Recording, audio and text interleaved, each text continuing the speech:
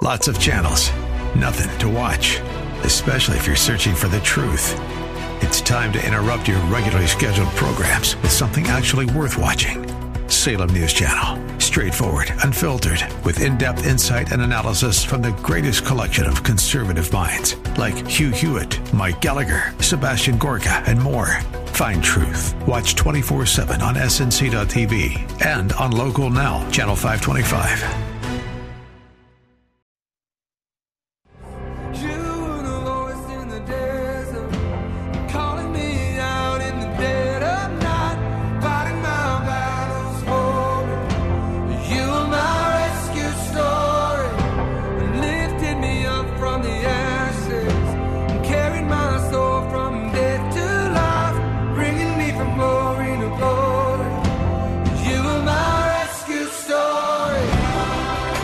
It's time for Rescuers, the show about people who change and save lives. Now, here's your host, Art Brooks. Hello, everyone, and welcome to another episode of the Rescuers radio show at faithtalk1360.com, KPXQ 1360 radio. And my guest today is a longtime friend of mine, personally, and all kinds of ways. Brother in Christ, I can say that. In the environment we're in, right? That's right. Scott Fisher. Hi, Scott. Hey, Art. Good to be here. Isn't this cool? About 20 years ago, we talked about doing something together. We did. Thanks for getting the show together. And that was here. That was here at Salem. It was here, yeah. And so, heck, here we are, right? So, do you remember what it was called? Inside Out. Inside Out. I found all the when we moved. Dinah and I moved this past year, downsized, and I found it. I found all the files on that program. You remember that? What year was on that? Do you remember? Oh gosh, it's been 10 years. Okay, at least. More than that. Yeah, for sure. Well, I was down in Bisbee this weekend seeing my youngest, who his birthday is September the 3rd, right? So we were down visiting and celebrating with him, and he turned 28. And so our paths crossed for the first time 28 years ago, or then some, at Crossing the Desert Church when you were the choir, and we didn't know anything. We were raising babies, and you just aged both of us. Yeah, dude. Well, this shall be a familiar conversation today. Wow. Well, my daughter turned 50 last week, and she's back in Michigan with her family, and everybody's all grown up, and it's just amazing. Yeah. So time flies, but everybody's healthy. That's the main thing, right? That is the main thing, and it's I guess one of the great things I tell my kids, Art, all the time, and I know you feel the same way. It's the best thing ever is to get to be dad, right? Yeah. So yeah, absolutely. Yeah. So we're here to talk about your businesses, and business of Options for Senior Living. And you co-founded Professional Association of Senior Referral Specialists, and you're on a statewide committee with the Attorney General Healthcare Committee. I am. You're a busy guy. My ADD needs as many avenues to hang out in. That's why I'm still doing radio, man. Correct. So, bored Scott is a bad Scott, so keep me moving. And but it gives me a lot of avenues to do the things that are in my heart and that are passions to me. And I was thinking about something this morning. I'm getting ready to write some things for my new newsletter, and it was a good friend of mine years ago introduced me to the idea that we should always leave people better than we found them. Ooh, nice. So I think I'm going to blog or write something about that because it was on my heart this morning. But as I've seen my businesses and the associations and the work that needs to be done in our industries that touch seniors and their families, I just couldn't do this for years and just take. Our hearts are to give and leave it better than I found it. Absolutely. Yeah. And so let's do a little backward trail here. How did you get here? Well, I went to nursing school at ASU back in the 80s. Had no idea what I wanted to do with myself. I worked for close to 20 years in mental health, and I took care of people with acute psychiatric illnesses in acute care hospitals. I also took care of teenagers in long-term residential settings where we had kids 6 months to 3 years. Wow. And oddly, or maybe not so oddly, I got hurt in a entanglement with a mad 14-year-old a number of years ago, ripped all the ligaments to my right wrist, and I thought I need to do something after I had that fixed, that I needed to find another career that was safer and not wrestling with mad kids all the time. Yeah. So I recovered and found a job working with seniors. At that time, I was working as a nurse, is like the eyes and ears for the physician. Under their Medicare benefits, I would be the home health nurse for seniors that often had symptoms of dementia. So they were struggling with agitation, irritability, staying up all night, anxiety, paranoia, all that kind of stuff. But it introduced me into dozens and dozens and dozens of senior living facilities, assisted living facilities, independent living facilities all over town. And I began to understand that people were landing in these places, and they weren't really sure how sometimes they got there. The hospital referred them. I mean, there was just – and I thought, what a cool business if I could find a way to be a professional guide or consultant and help people using my clinical background and life to help them find the right senior living for their loved ones. And that's how I started Options for Senior Living in 2003. Crazy. And I always wanted to be my own boss. That was the other motive, was that I had that spirit of when I worked for corporate America. I don't know how else to say it, but I didn't. We all did. I thought I could do my own thing. And at 40 years old, I stepped out on my own and did my own thing in 2003. Good for you. Yeah.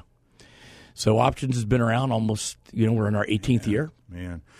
And I've been fortunate enough to have a front row seat with you, watching you place many people over the years to what the fit was, what their needs were, right? And you are an expert.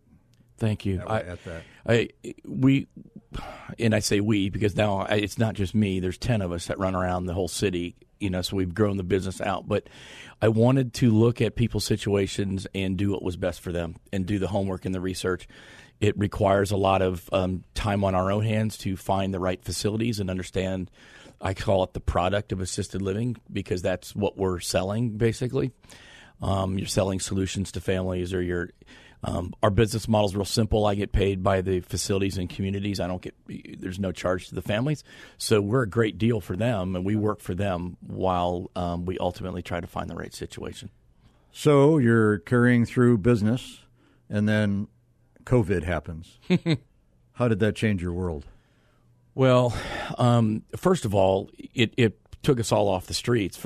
I've laughed for years. I make a living sitting in the front seat of my car, and it's easy to drive 3,000 and 4,000 miles a month around Phoenix when I would drive from Glendale, Peoria, whatever, over to Gilbert and Queen Creek in the same day. Wow. So when COVID hit, many things happened. One, it took us off the streets. Two, I've prided myself on doing really thorough information gathering or assessment on the front side.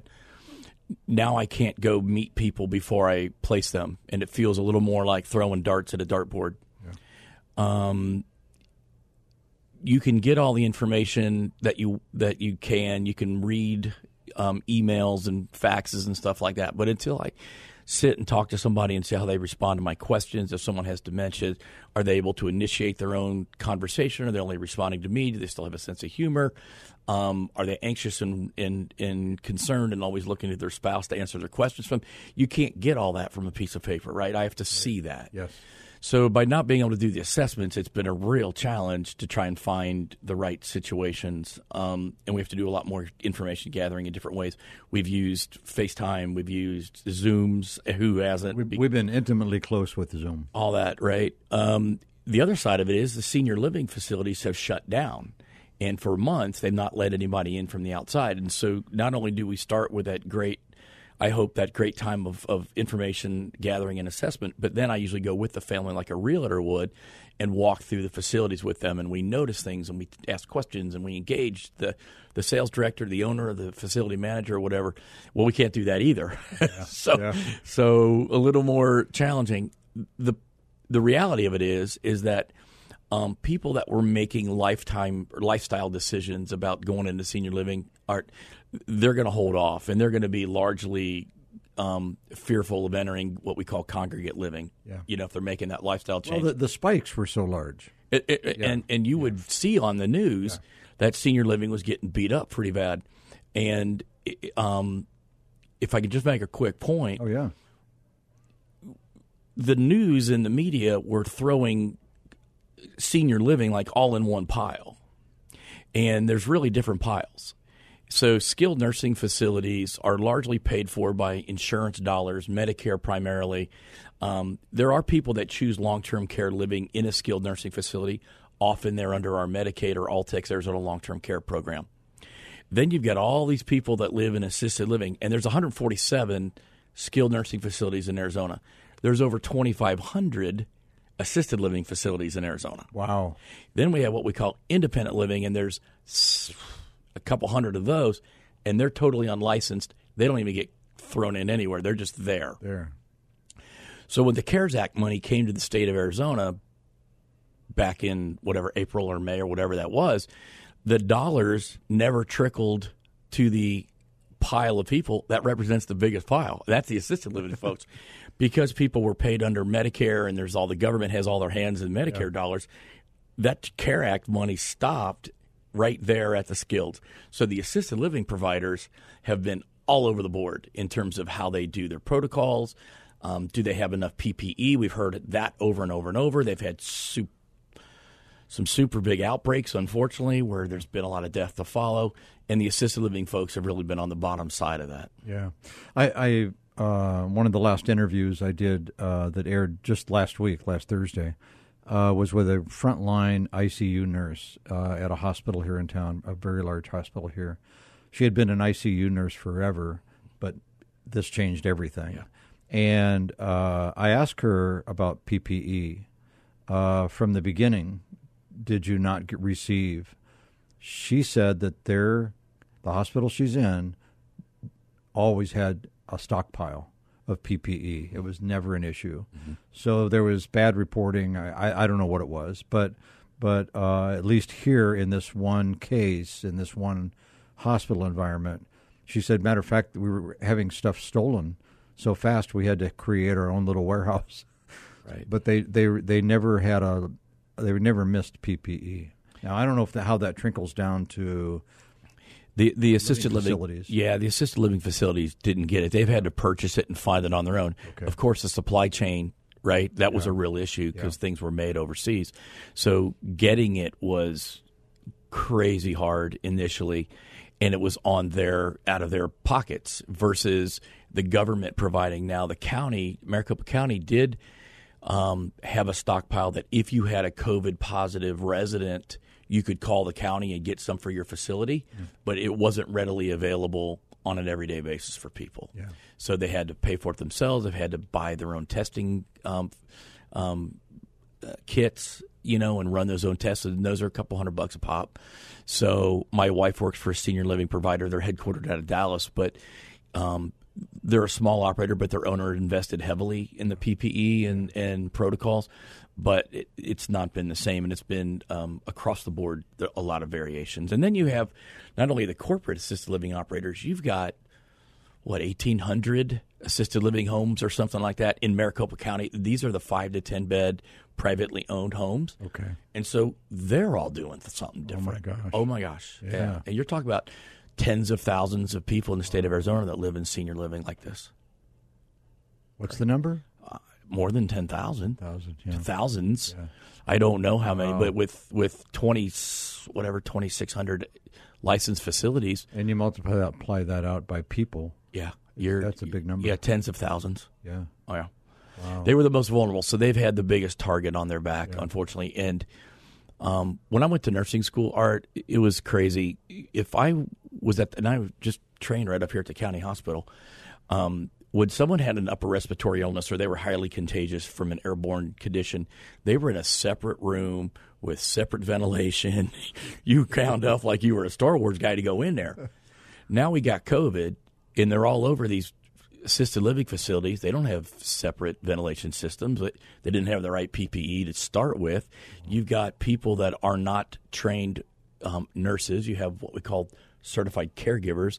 So you have, unfortunately, the least trained, the least prepared folks taking care of the most giant pool of people, our state of Arizona, that are very vulnerable in congregate living. Yeah. And though we've had our senior living's had their outbreaks, I'm insanely proud of how hard so many people have worked. Yeah, good. Well, and you've before Options for Senior Living, there was no organization, right? There was a no. I don't want to call them a ragtag fleet, but they were almost. Well, bounty hunters and body brokers is what we were called. There was an article in the Phoenix Magazine about body broker, and they were talking about us. And I was at the area agency on aging, and there's a group down there called the Maricopa Elder Abuse Prevention Alliance, MIPA. And a good friend of mine was the chair of the MIPA program at the area agency, and I was involved in their advocacy subcommittee. And one of the ombudsmen, and the ombudsman is a group of people that are dedicated to just protecting the rights of seniors that live in senior living, either skilled or assisted.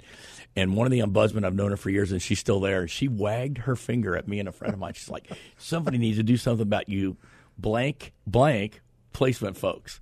And she wagged her finger as like in the Attorney General's office, representative was there, and DHS. Like, what are we gonna do? And so, with David's help, who was running MIPA program, I'll say David Rosenthal. I know David. You know David. Yes, he's just one of the best guys ever. So David gave us a platform, began to pull us together, because the placement industry is non-licensed, non-regulated, no oversight to us, and we were, guilty as charged from a lot of, just very unprofessional.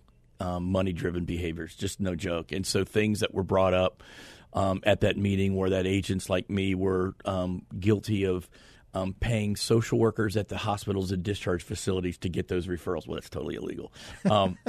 We were moving people around for multiple fees. So if I moved somebody into one facility and then moved them down the street, we call that churning after a couple months, and an agent could pick up 2, 3, 4 fees on that person.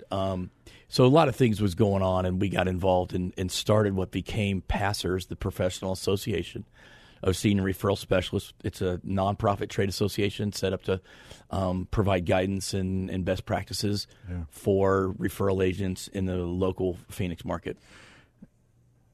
And what a blessing, because Options started in 2003, PASSERS started in 2012. Mm-hmm. How prepared were you? You were very prepared going into COVID from that standpoint. Oh, sure, and it's amazing. It could have been a big train wreck, right? A horrible train wreck, and I'm so proud of the current president and the board of directors. We now formed a national board, and I'm sit on our national director board for the National Placement Referral Alliance is what we call that. But PASSERS continue to be a twice a month Zoom meetings. We were pulling people together, pulling providers together, doing tons of education, and being I think a voice amongst the chaos of COVID the last 6-7 months. And I'm really proud of the group and what we've done with that. That's been a big deal. So we don't. Of course, there's no end that we know about. It continues. We're not even sure if a vaccine is going to be out by the end of the year or not, depending on who you hear from. So it's going to be business as usual along that line for probably quite a while. I think we're going to still... And nobody knows what it looks like afterwards. No, I don't think so either. And I think one of the... You're looking for silver linings. Here's a silver lining. Senior living was largely started years ago as a social or a hospitality alternative as people age and they needed a little guidance and support, and they get meals prepared and they have trips out. Senior living is really in our environment here has become I call it the cul-de-sac of our healthcare system. Nice. Because people don't go to the nursing home to live like they did 40 years ago. They live in a nice assisted living environment at the end of, and our culture supports that. We don't bring our mom and dad home to us.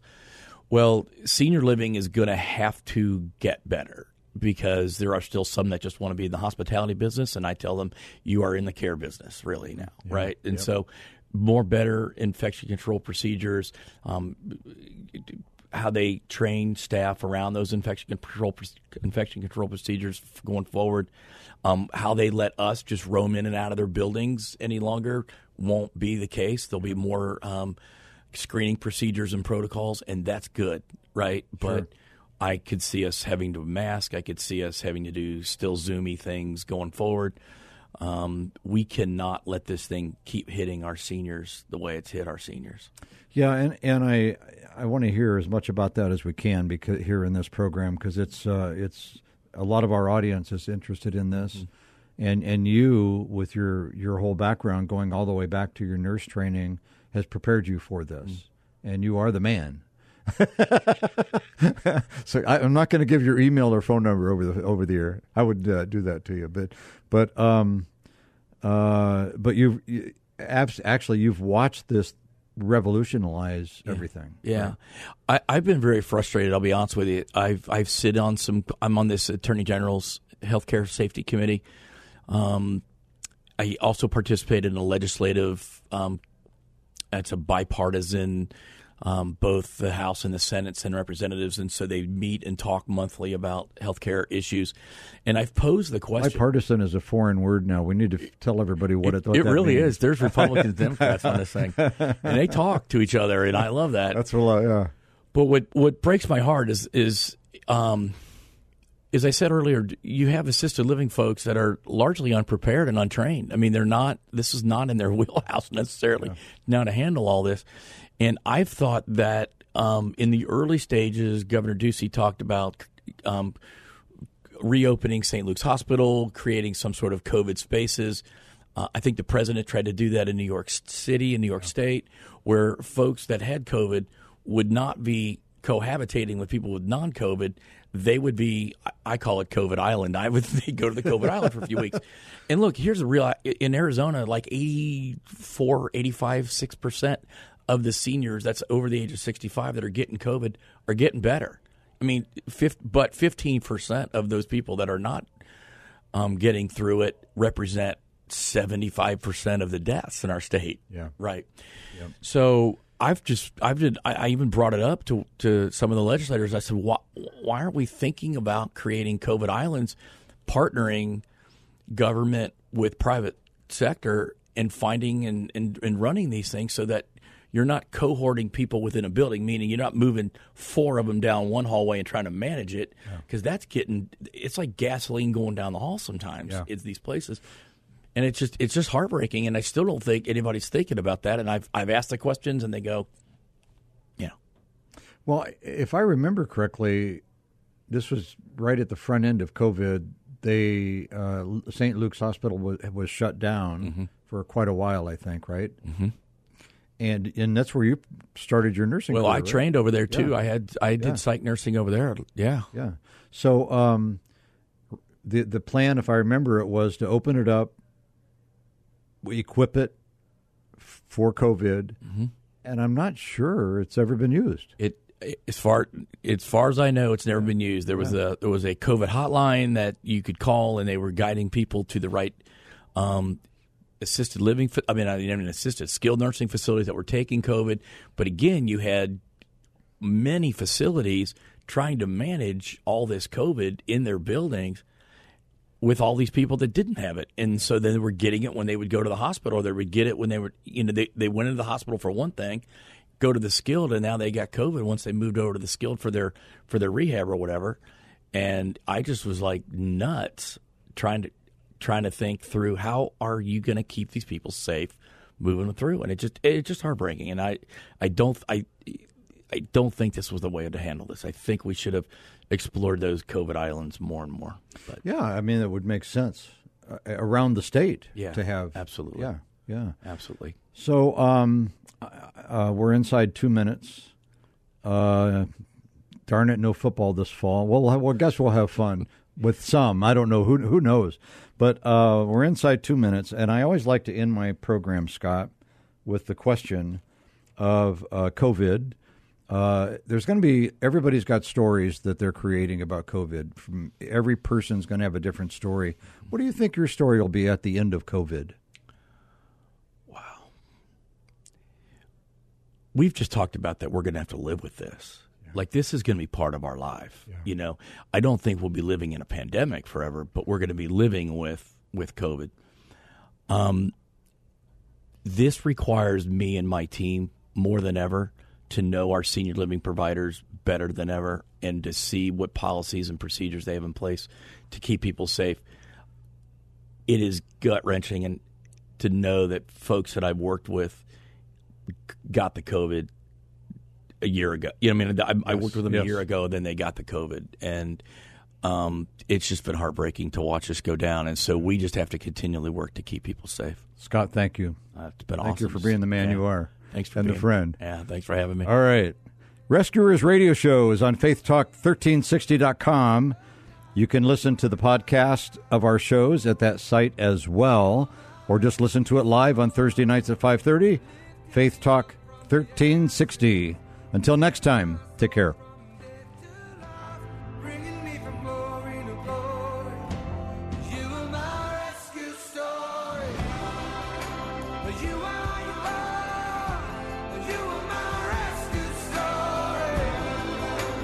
Rescuers, Thursdays at 5:30 Arizona time on Faith Talk 1360 KPXQ AM.